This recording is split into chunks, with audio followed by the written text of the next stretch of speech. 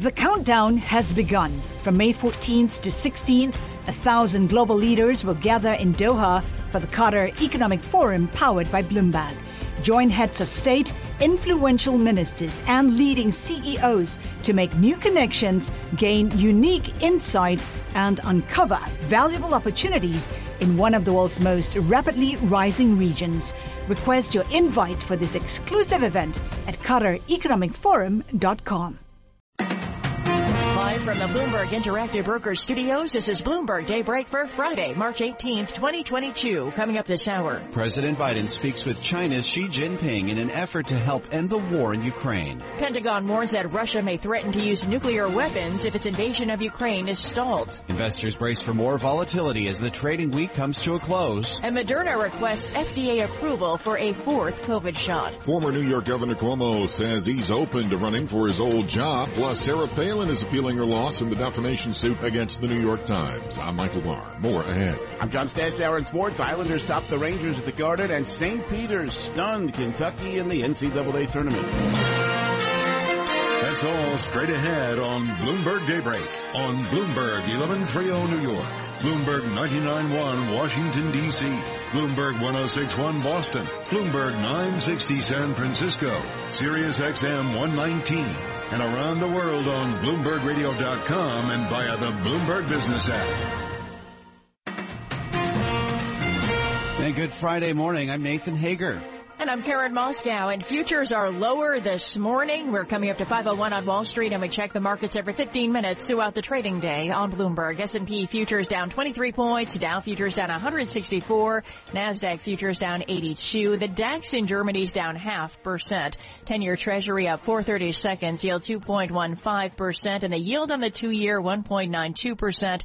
NYMEX crude oil is up 0.7% or 72 cents at $103.70 a barrel. The euro 1.1067 against the dollar. Nathan. All right, Karen, we'll have more on the markets in just a minute. But first, this could be a pivotal day in Russia's war with Ukraine. In just a few hours, President Biden holds his first call in months with one of Vladimir Putin's closest allies, Chinese President Xi Jinping. This comes as Russia's forces appear bogged down outside Ukraine's capital city, Kiev. We get more from Bloomberg's Amy Morris in our 99.1 newsroom in Washington.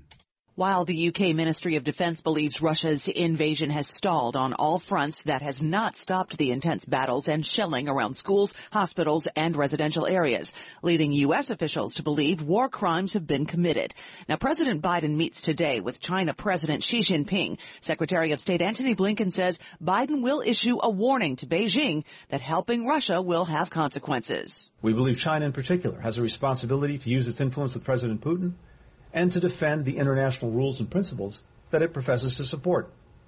Instead, it appears that China is moving in the opposite direction. This as the Pentagon warns Russia may threaten to use nuclear weapons if their invasion of Ukraine is stalled. In Washington, I'm Amy Morris, Bloomberg Daybreak. All right, Amy, thank you. Well, as stiff defense from Ukraine and economic sanctions raise speculation of nuclear threats from Russia, former Secretary of Defense and CIA Director Leon Panetta says diplomatic talks won't be enough to deter Putin. Panetta said the U.S. should continue to arm Ukraine as Putin doubles down. This is a power game. Putin understands power. He really doesn't understand diplomacy very much. He understands power. And the only way to convince Putin that this is not going anywhere and that he should take some kind of off-ramp is to continue to beat him on the battlefield. Former Defense Secretary Leon Panetta made the comments on Bloomberg's Balance of Power with David Weston. Catch the program weekdays at noon Wall Street time on both Bloomberg Radio and television. The cost of insuring Russian debt against default has dropped this morning, Karen. Bloomberg News has learned funds earmarked for interest payments on the Russian government's dollar notes were sent to the payment agent. Sources say J.P. Morgan Chase processed the funds and sent the money on to Citigroup, and that is spurring optimism the bonds may still be settled in dollars. Well, Nathan, if the war and a Fed rate hike were not enough for investors to handle, there could be more volatility than usual today. And we get the latest live with Bloomberg's John Tucker. John, good morning. Good morning, Karen. It's the quarterly event known as triple witching. Single stock and index level options are set to expire today. At the same time, more near-the-money options are maturing than at any time since 2019. If that's not enough, there's a rebalancing of benchmark indexes, a combination that tends to spark single-day volumes that rank among the highest of the year. Lori Calvasina, head of U.S. equity strategy at RBC Capital Markets, says the wild swings won't end here. I think that volatility is likely to stay elevated for quite some time. We like balanced portfolios between growth and value. We do think that growth stocks are ultimately going to recover, but we think that's going to be because markets are going to continue to price in nervousness and want high-quality exposure. That's Lori Calvasina at RBC. The rebalance in the index alone could lead to $33 billion of stock trades in today's session. Live in New York, I'm John Tucker, Bloomberg Daybreak. All right, John, thanks. There's also another day of volatility in nickel trading in London this morning. Let's go live to the city, get the latest of Bloomberg's Ewan Potts. Good morning, Ewan. Good morning, Nathan and Karen. Yet another glitchy open for the nickel market today as the price continues its retreat from an unprecedented short squeeze last week. Nickel dropped by the maximum allowed for a third straight day. Nickel tumbling 12% to the new daily limit, a limit which has only just been increased from 8% in the previous session. A frustrating Friday after a frustrating week for the London Metal Exchange. They'll be very pleased that tomorrow is Saturday. Live in London, I'm Ewan Potts, Bloomberg Daybreak.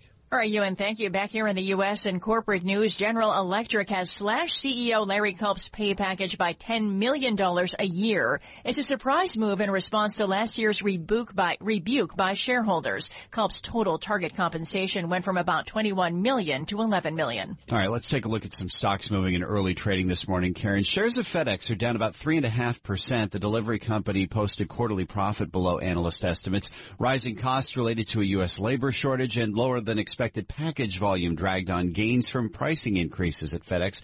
And shares of GameStop are down nearly 7%. That company reported a surprise loss during the holiday quarter.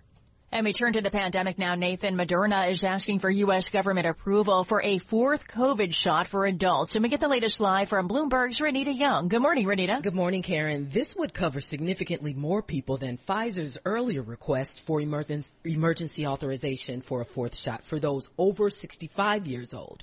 Right now, there's a heated debate over how long vaccines protect from infection and whether repeated shots are necessary to prevent severe disease and death. Meantime, Dr. Anthony Fauci says the U.S. could see COVID-19 cases rise again, and vulnerable people would likely need a fourth dose. Live in New York, I'm Renita Young, Bloomberg Daybreak. All right, Renita, thank you. S&P futures right now down 23 points. Dow futures are lower by 167, and NASDAQ futures down 81 points. The 10-year Treasury is up 4/30 seconds. The yield 2.15%. Yield on the 2-year note 1.97%. Straight ahead, your latest local headlines and a check of sports. This is Bloomberg. It's now 5:07 on Wall Street. We're at 51 degrees in Central Park. Already got a crash northbound Route 1 by Plainfield Avenue in Edison. Details coming up in traffic. First, Michael Barr is here with what else is going on in New York and around the world. We made it to Friday, Michael. Yes, we did, Nathan. Thank you very much and good morning. New York Governor Kathy Hochul says that state agencies and public authorities will cease business with companies that have continued to do business with Russia.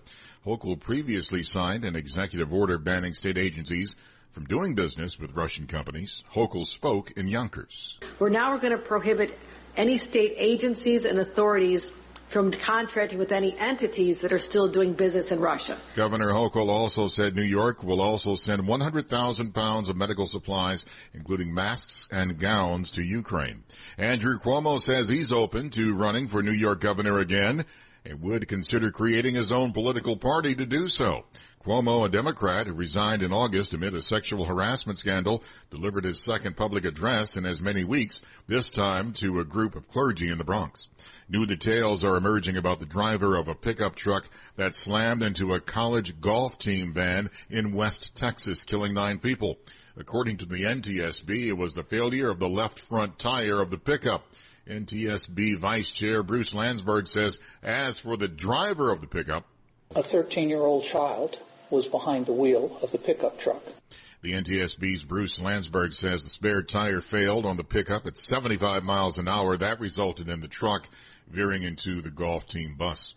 At least 5 people died and several were injured in a chain reaction crash involving dozens of vehicles on an interstate in southeast Missouri. Police say thick fog led to the crash about 150 miles south of St. Louis. Forecasters say the multi-year mega drought that's drain western U.S. reservoirs and parched croplands across California shows no signs of easing. The National Oceanic and Atmospheric Administration says the region faces another spring and summer of dwindling water resources and rising temperatures. Sarah Palin is appealing her loss in the defamation suit she filed against the New York Times. Palin says she was denied a fair trial. The former Alaska governor sued over an opinion piece that linked her to a deadly shooting. Global news 24 hours a day on air and on Bloomberg Quick Take, powered by more than 2,700 journalists and analysts in more than 120 countries. I'm Michael Barr. This is Bloomberg. Nathan. All right, Michael, thank you. Coming up to 5:10 on Wall Street, time for the Bloomberg Sports Update. Good morning, John Stashower. Good morning, Nathan. They are celebrating in Jersey City. A couple of months ago, St. Peter's record was 3-6. Lost to LIU, lost to Stony Brook, lost to St. John's by 21, and yet the Peacocks able to win their conference tourney, gain entry to the NCAA tournament where they pulled off a huge first-round stunner, beating mighty Kentucky 85-79 in overtime, only the 10th time ever. A 15 seed has beaten a 2. Darryl Banks scored 27 points. It was an amazing feeling. Playing basketball, you grow up watching college basketball in the March Madness tournament. So just letting that sink in, knowing that the game is over and we got it, just felt really good. It was the biggest upset of the day, not the only one. 12th seeded New Mexico State knocked off UConn, and Richmond upset Iowa. Since seeding began in 1979, Richmond has won 9 times as a 12th seed or lower. No other school has done it more than 4 times. At the Garden, Islanders got a Kyle Palmieri goal with less than 3 minutes to play and beat the Rangers 2-1. The Ranger goal, the 40th of the year for Chris Kreider. 21 of those have been on the power play. Knicks and Nets both have home games tonight. Yankees play the Pirates in Bradenton. Their Grapefruit League opener. The Giants have released veteran safety Logan Ryan. Big NFL trade went down last night. Green Bay sent star wide receiver Devontae Adams to Las Vegas for first and second round draft picks, and Adams has already agreed to a new 5-year contract with the Raiders. Browns quarterback Baker Mayfield has requested a trade, upset that Cleveland showed interest in acquiring Deshaun Watson. Watson is expected to be dealt by Houston, but to either Atlanta or New Orleans. John Stashower, Bloomberg Sports. Nathan. All right, John, thanks. S&P futures now down 25 points. Dow futures down 178. NASDAQ futures down 87 points. 10-year Treasury up 4/30 seconds. The yield 2.15%. President Biden set to call China's Xi Jinping on the war in Ukraine. We'll preview it next with Bloomberg's Enda Curran in Hong Kong. This is Bloomberg. Bloomberg 11:30 weather. Clouds and patchy fog give way to sunshine today, high near 70 degrees. Periods of rain tomorrow, low 60s. Upper 50s, partly sunny by Sunday. Right now, 51 and partly cloudy in Central Park. Markets, headlines, and breaking news 24 hours a day at Bloomberg.com, the Bloomberg Business app, and at Bloomberg Quick Take. This is a Bloomberg Business Flash.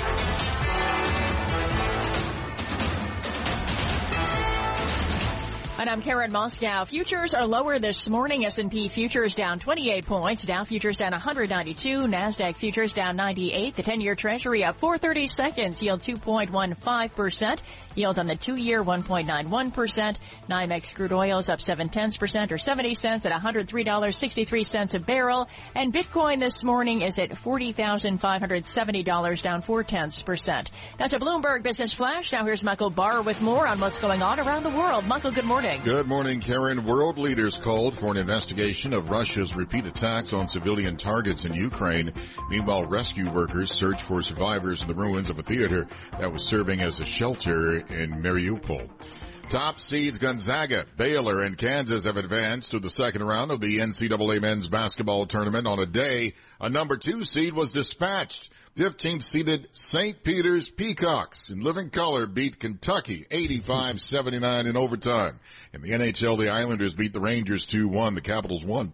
Global news 24 hours a day on air and on Bloomberg Quick Take, powered by more than 2,700 journalists and analysts in more than 120 countries. I'm Michael Barr. This is Bloomberg, Nathan. All right, Michael, thank you. We're coming up to 5:19 on Wall Street, live from the Bloomberg Interactive Brokers studios. This is Bloomberg Daybreak as we continue our global team coverage of the war in Ukraine. We're joined this morning from Hong Kong by Bloomberg Chief Asia Economics Correspondent Enda Curran, and from Brussels, Bloomberg's Maria Tadeo is with us as well. And what could be a pivotal day in the war in Ukraine as we're awaiting a call, the first call in months between President Joe Biden of the United States and Chinese President Xi Jinping as part of the U.S. president's overall effort to try to put global pressure on Russia to try to stop Ukraine. So, Enda, I'll start with you.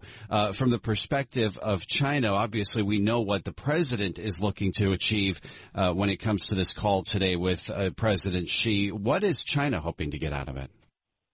But China so far hasn't condemned the invasion of Ukraine, neither has it even described it as an invasion.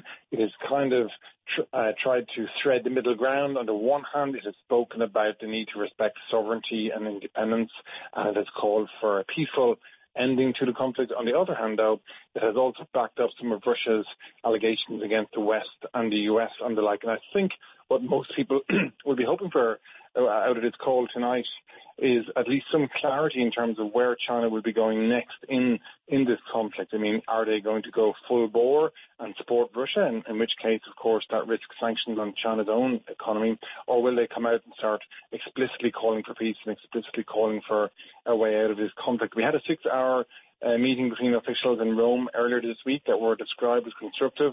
This is the first call between Biden and Xi since last November.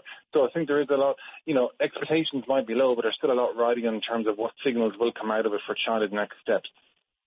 Maria Tadeo in Brussels, I'll turn to you because I know you've been in very close contact with Ukrainian diplomats. What's the European perspective on this call this morning? Look, I think, of course, they keep a very close eye because China, of course, is a huge geopolitical agent. And, of course, it could really help Russia if they do deliver these weapons that it was reported Russia had asked for. But I think for the European Union is very important, almost as important as it is for the United States, to get a clear sense in terms of what does Russia want out of this, China want out of this conflict, and what role are they going to play going forward. For the Europeans, they also believe that, frankly, the Chinese do not have an interest in getting involved in here because, of course, there would be repercussions. The European Union has a trade deal with China, which is waiting for approval. Many would tell you, by the way, China, no China, or conflict in Ukraine, this trade deal between China and the EU is dead because this relationship is getting very frosty from the two sides. But, they really have an interest in finding out what is it that China wants to war plan around Ukraine. The other thing, of course, that I would note, you mentioned the conversation that I had with a deputy to the Ukrainian President Zelensky earlier today, and he told me just minutes ago, I hope that China is smart enough to know that they'll get nothing out of stepping in Ukraine. China is a wise country, and they won't want to get involved. So that is also the language coming out from the Ukrainian side. And I'll turn it back to you. Obviously, there's a very close relationship between China and Russia. We have this Defense Department assessment that if Russia continues to get bogged down in Ukraine, that Russia could threaten to use nuclear weapons. What kind of leverage does China have to try to avoid that kind of strong rhetoric, that sort of threat from Russia? Well, both sides have been growing their economic linkages in recent years. On the one hand, Russia selling China energy and wheat. On the other hand, of course, China selling Russia lots of merchandise goods. Recently, just before the Olympic Games at the start of February, they kind of brought a peak to their relations when they put out a communique saying there's no limit to the friendship between both sides. All of that being said, though, this is where it gets complicated for China because it will not want to get caught up in the Western sanctions, number one, for its banks or its companies. Number two, it likes to be seen as playing a good global citizen on the world stage, regardless of one's views of its internal politics. And, of course, number three, China itself is pushing for a year of stability because it has a very important political conference at the end of the year when President Xi Jinping is expected to get another term. So the weight of all of this is expected to lean towards China making an intervention, using its influence, like you ask, its economic and its alliance influence with Russia to try and bring this to an end somehow. But the big question is, how will it use that leverage? What kind of solution will it push Russia towards? Or indeed, does it not choose that path and does it double down on its harsh rhetoric against the broad US-West alliance and continue to support Russia? Remember, one variable to consider in this is that if China comes out of this conflict having been seen to back the wrong horse. That, of course, would be judgment on the President Xi Jinping and the government for having gone too far in building its alliance with Russia in the first place, and ultimately having to swing around to the western side of this. So there is a lot at stake for China, and navigating their path out of this will not be simple. And I think that's why a lot of people are waiting now for clarity from this readout from the call tonight to see whether or not China is starting to move its position. To the point of whether China's backing the wrong horse here, Maria Tadeo, what is the Ukrainian relationship with China like? I know Ukraine has been, in recent decades, moving toward a more close relationship with the West. But in terms of the Chinese relationship, what is it like between China and Ukraine? Well, if you ask me that question, what's the relationship between Ukraine and China, my answer to you is we actually don't know, because the reality is for Ukraine, this is not a top priority. It's not a relationship that they actively search, because over the past essentially 3 years, their efforts have purely and mostly concentrated on the European Union and the United States. They've been trying to build good relations with the EU in recent years, and I think this is a critical test now of that. Bloomberg's Enda Curran with us this morning from Hong Kong. Thanks as well to Bloomberg's Maria Tadeo in Brussels. Our global team coverage on day 23 of the war in Ukraine. Karen. All right, Nathan, thank you. And it's 5:30 on Wall Street. Good morning. I'm Karen Moscow along with Nathan Hager, and we're just about 4 hours away from the open of U.S. trading. Let's get you up to date on the news you need to know at this hour. Russia's invasion continues as missiles struck western Ukraine and regions close to the border of Poland. According to new Pentagon intelligence, Russian President Vladimir Putin may soon levy nuclear threats against the West in an attempt to project strength. Well, back in Washington, Karen, President Biden is scheduled to speak with China's President Xi Jinping about the war. We get the latest from Bloomberg's Ed Baxter. The White House is saying it gives President Biden a chance to really assess where President Xi stands and to step up pressure for him to cooperate.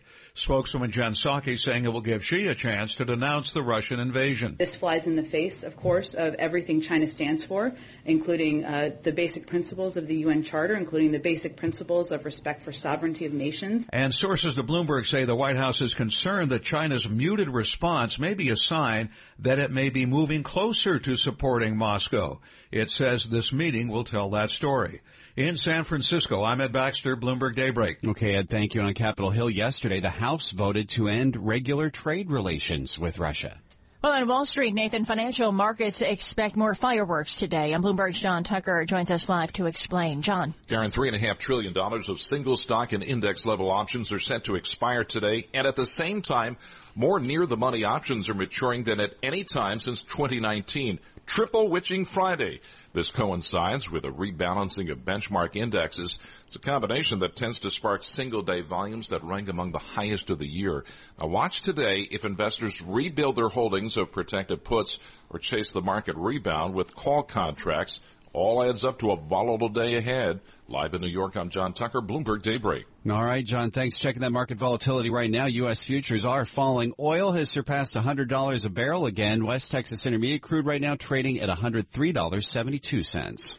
Well, turning to the pandemic, Nathan, Moderna is asking for U.S. government approval for a fourth COVID shot for adults. And we get the latest live from Bloomberg's Renita Young. Good morning, Renita. Good morning, Karen. Moderna's request would cover significantly more people than Pfizer's earlier request for emergency authorization for a fourth shot, which was for those over 65 years old.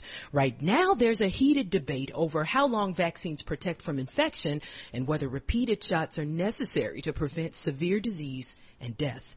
Live in New York, I'm Renita Young, Bloomberg Daybreak. All right, Renita, thank you. And futures are lower this morning. S&P futures are down 22 points. Dow futures down 152 and NASDAQ futures down 78. And straight ahead, your latest local headlines plus a check of sports. And this is Bloomberg. 5:33 on Wall Street. Let's bring in Michael Barr for a look at what's going on in New York and around the world. Michael. Thank you very much, Nathan. New York Governor Kathy Hochul says that state agencies and public authorities will cease business with companies that have continued to do business in Russia.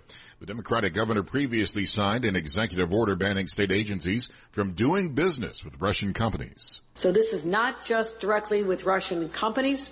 It is with companies, American companies that are continuing to do business in Russia in light of what's happening. So that is the message that we're delivering to our state agencies. Governor Hochul, speaking in Yonkers, also says New York will send 100,000 pounds of medical supplies, including masks and gowns, to Ukraine.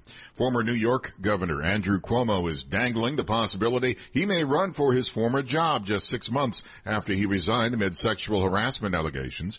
Cuomo gave a campaign-style speech to a friendly audience of about 100 people in the Bronx. Asked afterwards if he would run for office, Cuomo told reporters he is open to all options. Former Alaska Governor Sarah Palin is appealing her loss in the defamation suit she filed against the New York Times. She sued the Times and former opinion page editor James Bennett in 2017 over a piece mistakenly linking her to a deadly shooting. Palin claimed the errors were driven by bias against her. Investigators are learning more about Tuesday night's deadly collision of a pickup truck and a van carrying New Mexico college students and a golf coach. The NTSB says the driver of the pickup truck was only 13 years old, too young to drive. NTSB Vice Chair Bruce Landsberg. The left front tire, which was a spare tire, had failed, which resulted in the vehicle pulling hard to the left and crossing into the opposing lane. The pickup went head-on into the van carrying the golf team, killing 7 inside. Both people in the pickup were also killed. A pileup on a Missouri interstate left at least 5 people dead. The fog-shrouded 13-mile stretch was closed for hours. Global news 24 hours a day on air and on Bloomberg Quick Take, powered by more than 2,700 journalists and analysts in more than 120 countries. I'm Michael Barr. This is Bloomberg. Nathan. Okay, Michael, thank you. 5:35 on Wall Street. John Stashauer has the Bloomberg Sports Update. Thanks, Nathan. It was truly a David versus Goliath type upset, and in Indiana, that's where the movie Hoosiers took place. You had Kentucky State School, 32,000 students, winners of 8 NCAA tournaments, and you had St. Peter's, tiny Jesuit school from Jersey City, had never won an NCAA game before, and yet the Peacocks right there with the Wildcats all night, and they won it in overtime, 85-79. Coach of the Peacocks, Shaheen Holloway. At the end of the day, every team that made it to the NCAA tournament deserved to be here. Every team that made it to the NCAA tournament think that they could advance. It's like you just have to be good on this night. It's not about your record. It's not about what school you at. It's who's ever good on that night. And tonight, it was our night. 10th time ever, a 15 seed knocked off a 2. It was one of 3 overtime games last night. Murray State got by San Francisco. Creighton trailed for about 40 minutes, but rallied past San Diego State. 12th seeded New Mexico State upset UConn. Teddy Allen, 37 points for the Aggies. 12th seeded Richmond upset Iowa. Even Gonzaga, the tourney's top overall seed, had a struggle. Led Georgia State by only 4 with 10 minutes left, and then Gonzaga went on a 24-1 run. 16 more games today and tonight. Last game of the first round, Seton Hall against TCU in San Diego. Islanders topped the Rangers 2-1 at the Garden on a late Kyle Palmieri goal. Chris Kreider scored the Ranger goal, his 40th. Only one NHL player has more. Aaron Rodgers decided to keep playing in Green Bay, but he won't have his best weapon to throw to. The Packers traded star wideout Devontae Adams to Las Vegas for first and second round draft picks. John Stashauer, Bloomberg Sports. Nathan? Thanks, John. 5:37 on Wall Street. Time for the Tri-State Business Report with Bloomberg's Scott Carr. The New York City apartment rental market has remained durable, at least according to Compass real estate broker Isaac Rosenberg. He tells New York Business Journal Compass is seeing dramatically increased market activity for the first time since 2019. In his opinion, if you haven't found a tenant for your rental property by 15 days in, you're doing something wrong. With gas prices at or near record highs, New Jersey Congressman Frank Pallone Jr. is pressing oil company execs to explain why fuel costs so much. NJ.com reports the powerful Democratic chair of the House Energy Committee is asking executives with BP, Chevron, ExxonMobil, and other suppliers to come to Capitol Hill to answer questions. For the third year in a row, lawmakers in Connecticut are considering a ban on flavored vaping products, still being one of only a few states in the region that have not limited their sale. Hartford Biz Journal reports a proposal this year would only target flavored vaping products. That's the Bloomberg Tri-State Business Report. I'm Scott Carr. Thank you, Scott. 5:38 on Wall Street. Bloomberg Radio is on the air from San Francisco to New York, London to Hong Kong. Let's check in with our global news team for some of the top stories heard on our 300 affiliate radio stations around the world. I'm I'm Steve Potusk, and on 1010 Wins in New York, we're talking about Amazon facing a court petition to rehire a Staten Island warehouse worker behind organizing efforts. I'm Courtney Donahoe on WHAS in Louisville. FedEx posted a profit that missed estimates on rising costs. I'm Gina Cervetti, and for WBB, I'm in Chicago. I'm reporting that United Airlines says passenger volume for spring break is near pre-pandemic levels. I'm Caroline Hepker on Bloomberg DAB Digital Radio in London. We're reporting on nickel on the London Metal Exchange, dropping by the maximum allowed for a third day in a row, though there's been very little trading. I'm Scott Carr on WDCH in Washington, reporting on solar power's continued ramp up in the region. Those are some of the stories our 2,700 Bloomberg journalists and analysts are working on this morning around the world. It's 5:39 on Wall Street. The following is an editorial from Bloomberg Opinion. This editorial was written by the Bloomberg Editorial Board. In a surprise move this week, the U.S. Senate passed a bill to make daylight saving time permanent. In one sense, reform is welcome. Changing clocks twice a year, a policy adopted during World War I to conserve energy, disrupts people's sleep and health. But why stick with daylight saving time? Standard time is better aligned with human circadian rhythms. Perhaps lawmakers don't remember how unhappy Americans were the last time Congress imposed year-round daylight saving time in the 1970s. Although the change was popular at first, late sunrises in the dead of winter soon weighed on people's minds. Support for the initiative plummeted, and Congress quickly reversed course. Nearly 50 years later, the fate of daylight saving time once again rests with House lawmakers. They should be wary of repeating a failed experiment. This editorial was written by the Bloomberg Editorial Board. For more Bloomberg opinion, please go to bloomberg.com/opinion or OPIN Go on the Bloomberg terminal. This has been Bloomberg Opinion. You can hear Bloomberg Opinion editorials every weekday at this time, standard or daylight. Terminal customers can read more at OPIN Go. Futures moving lower on this triple witching day. This is Bloomberg. Bloomberg 11:30 weather. Clouds, patchy fog give way to sunshine and a high near 70 today. Rain tomorrow, low 60s. We'll be back in the sunshine, but upper 50s for Sunday highs. Right now, clouds and 51 in Central Park.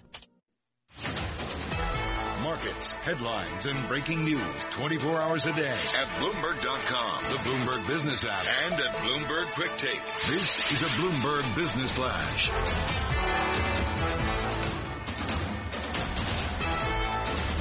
And I'm Karen Moscow. This update brought to you by SEI. Crises bring out the best in people. Character, community, partnership, together as one. SEI. Go to SEIC.com/IMS. U.S. stock index futures lower this morning along with European shares as traders weigh mixed signals from the peace talks between Russia and Ukraine and brace for volatility from expiring options. We check the markets every 15 minutes throughout the trading day on Bloomberg. S&P futures down 27 points, Dow futures down 178, and NASDAQ futures down 90. The DAX in Germany is down 0.8%. CAC in Paris down 0.7%, and the FTSE 100 is down 0.2%. The Nikkei 225 in Japan gained about 0.7%, and the Hang Seng in Hong Kong was down 0.4%. 10-year Treasury up 6/30 seconds, yield 2.14%. Yield on the 2-year 1.91%.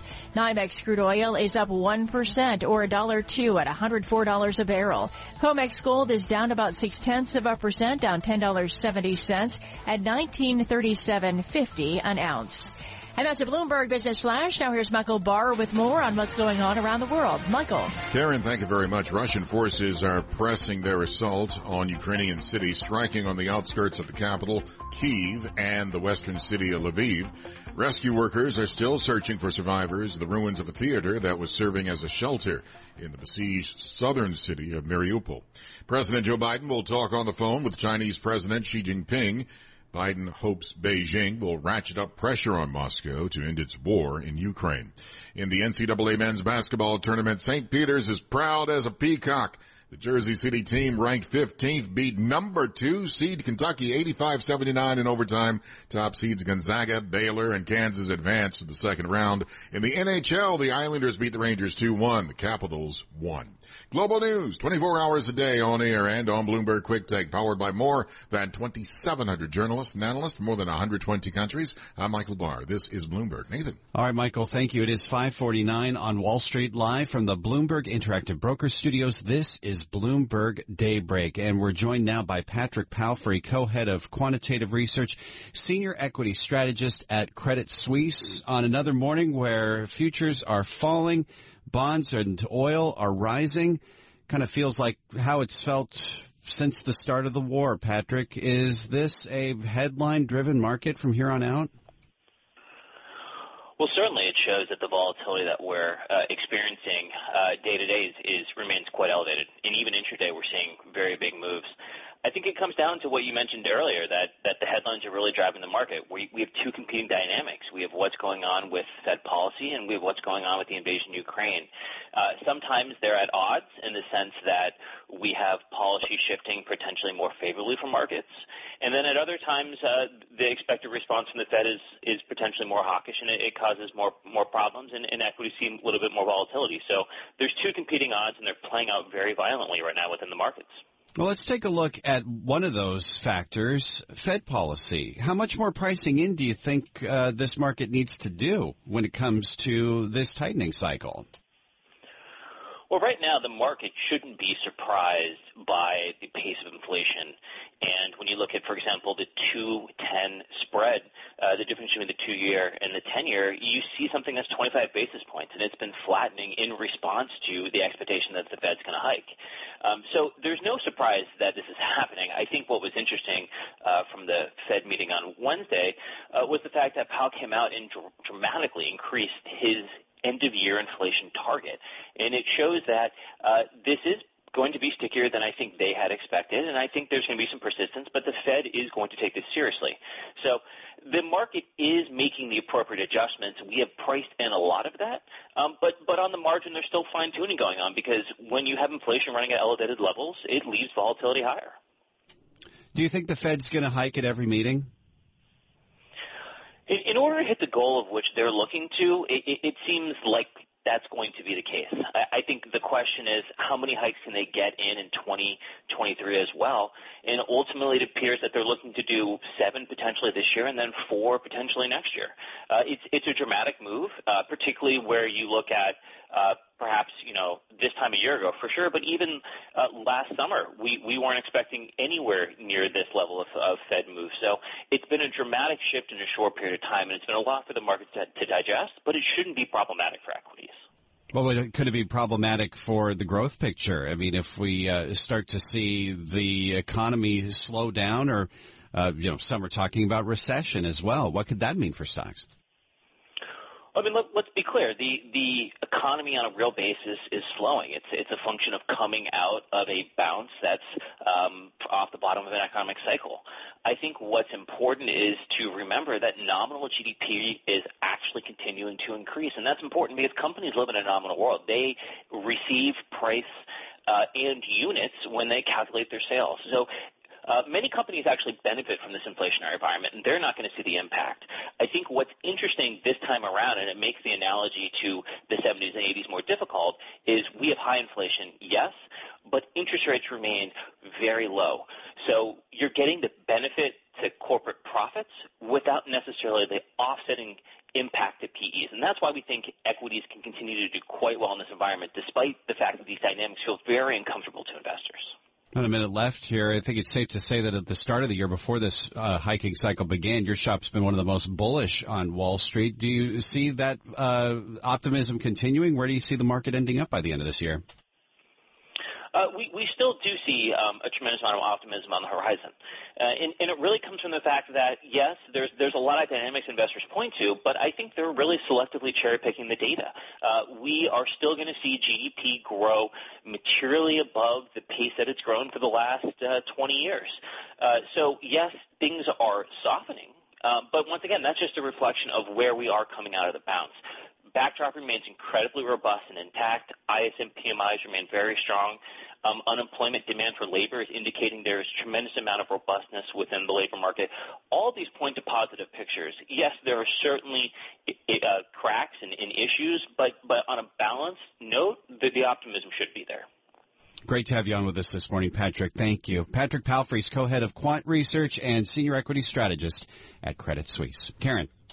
Nathan, it is 5:54 on Wall Street. It's time now for the Bloomberg Law Report, brought to you by American Arbitration Association. Business disputes are inevitable. Resolve faster with the American Arbitration Association, the global leader in alternative dispute resolution for over 90 years. More at adr.org. Now, here's a legal story we're watching this morning. Mark Zuckerberg will not have to testify in the District of Columbia's suit against Facebook over its handling of user data after a ruling by the judge overseeing the case. In fact, Judge Maurice Ross says the attempt by the D.C. Attorney General to add Zuckerberg to the suit and depose him smacked of bad faith, and he found it, frankly, annoying, quote. For more, Bloomberg's June Grasso speaks to Bloomberg legal reporter Eric Larson.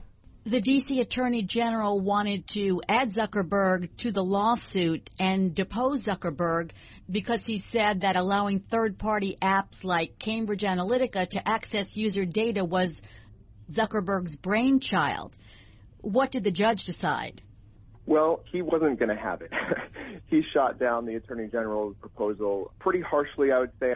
The judge denied the Attorney General's motion to add Zuckerberg as a defendant and granted Facebook's motion for a protective order to block the Attorney General from trying to depose Zuckerberg. So the judge said, look, this is a consumer protection lawsuit. This is about financial damages, basically, for consumers. The judge said, based on what he had heard, the Attorney General already had plenty of information to go ahead with his case and bring the current claims that he had to trial. He was pretty critical. At some point, I would say he was shouting at the district lawyers, saying that they basically were trying to turn this case into a case about Mark Zuckerberg instead of a case about Facebook, and was really critical of their attempts to add him, saying that they did not need to depose Mark Zuckerberg in order to potentially get damages from this data breach for the district's consumers. So at one point, the judge did say, look, if you find that Mark Zuckerberg did something wrong with the evidence you have, file a criminal complaint against him. He was being a little flippant, but the point he was making is if Mark Zuckerberg did something wrong, maybe that's a different case. But for the purposes of this lawsuit, he wanted to narrow it in. He wanted to speed it up. Said the case had been going on too long. Whether or not Mark Zuckerberg personally said do this or don't do this, I think the judge is saying it's irrelevant to the claims in the complaint. And we can't leave out that the judge quoted from the movie Jerry Maguire in his opinion. Like I said, he had said that for the purposes of a consumer protection complaint, it's about getting money back for consumers at the end of the day, not proving, some sweeping wrongdoing by Mark Zuckerberg. So he's saying if this is about money damages, which consumer protection is, he said, it's like Jerry Maguire, he's like Cuba Gooding Jr., show me the money. So he did mention that he likes to reference pop culture at his hearings on occasion. And that's Bloomberg legal reporter Eric Larson speaking with Bloomberg's June Grasso. Catch more of that interview plus analysis of the latest legal news by listening to the Bloomberg Law Show at 10 p.m. Eastern Time or subscribing to the Bloomberg Law Podcast. And attorneys can find exceptional legal research and business development tools at BloombergLaw.com. Futures are lower this morning. S&P futures down about 24 points. Dow futures down 161, and NASDAQ futures down 75. Still ahead on Bloomberg Daybreak, a check on the business headlines and all the news you need to start your day. And this is Bloomberg. The countdown has begun. From May 14th to 16th, 1,000 global leaders will gather in Doha for the Qatar Economic Forum powered by Bloomberg. Join heads of state, influential ministers, and leading CEOs to make new connections, gain unique insights, and uncover valuable opportunities in one of the world's most rapidly rising regions. Request your invite for this exclusive event at QatarEconomicForum.com.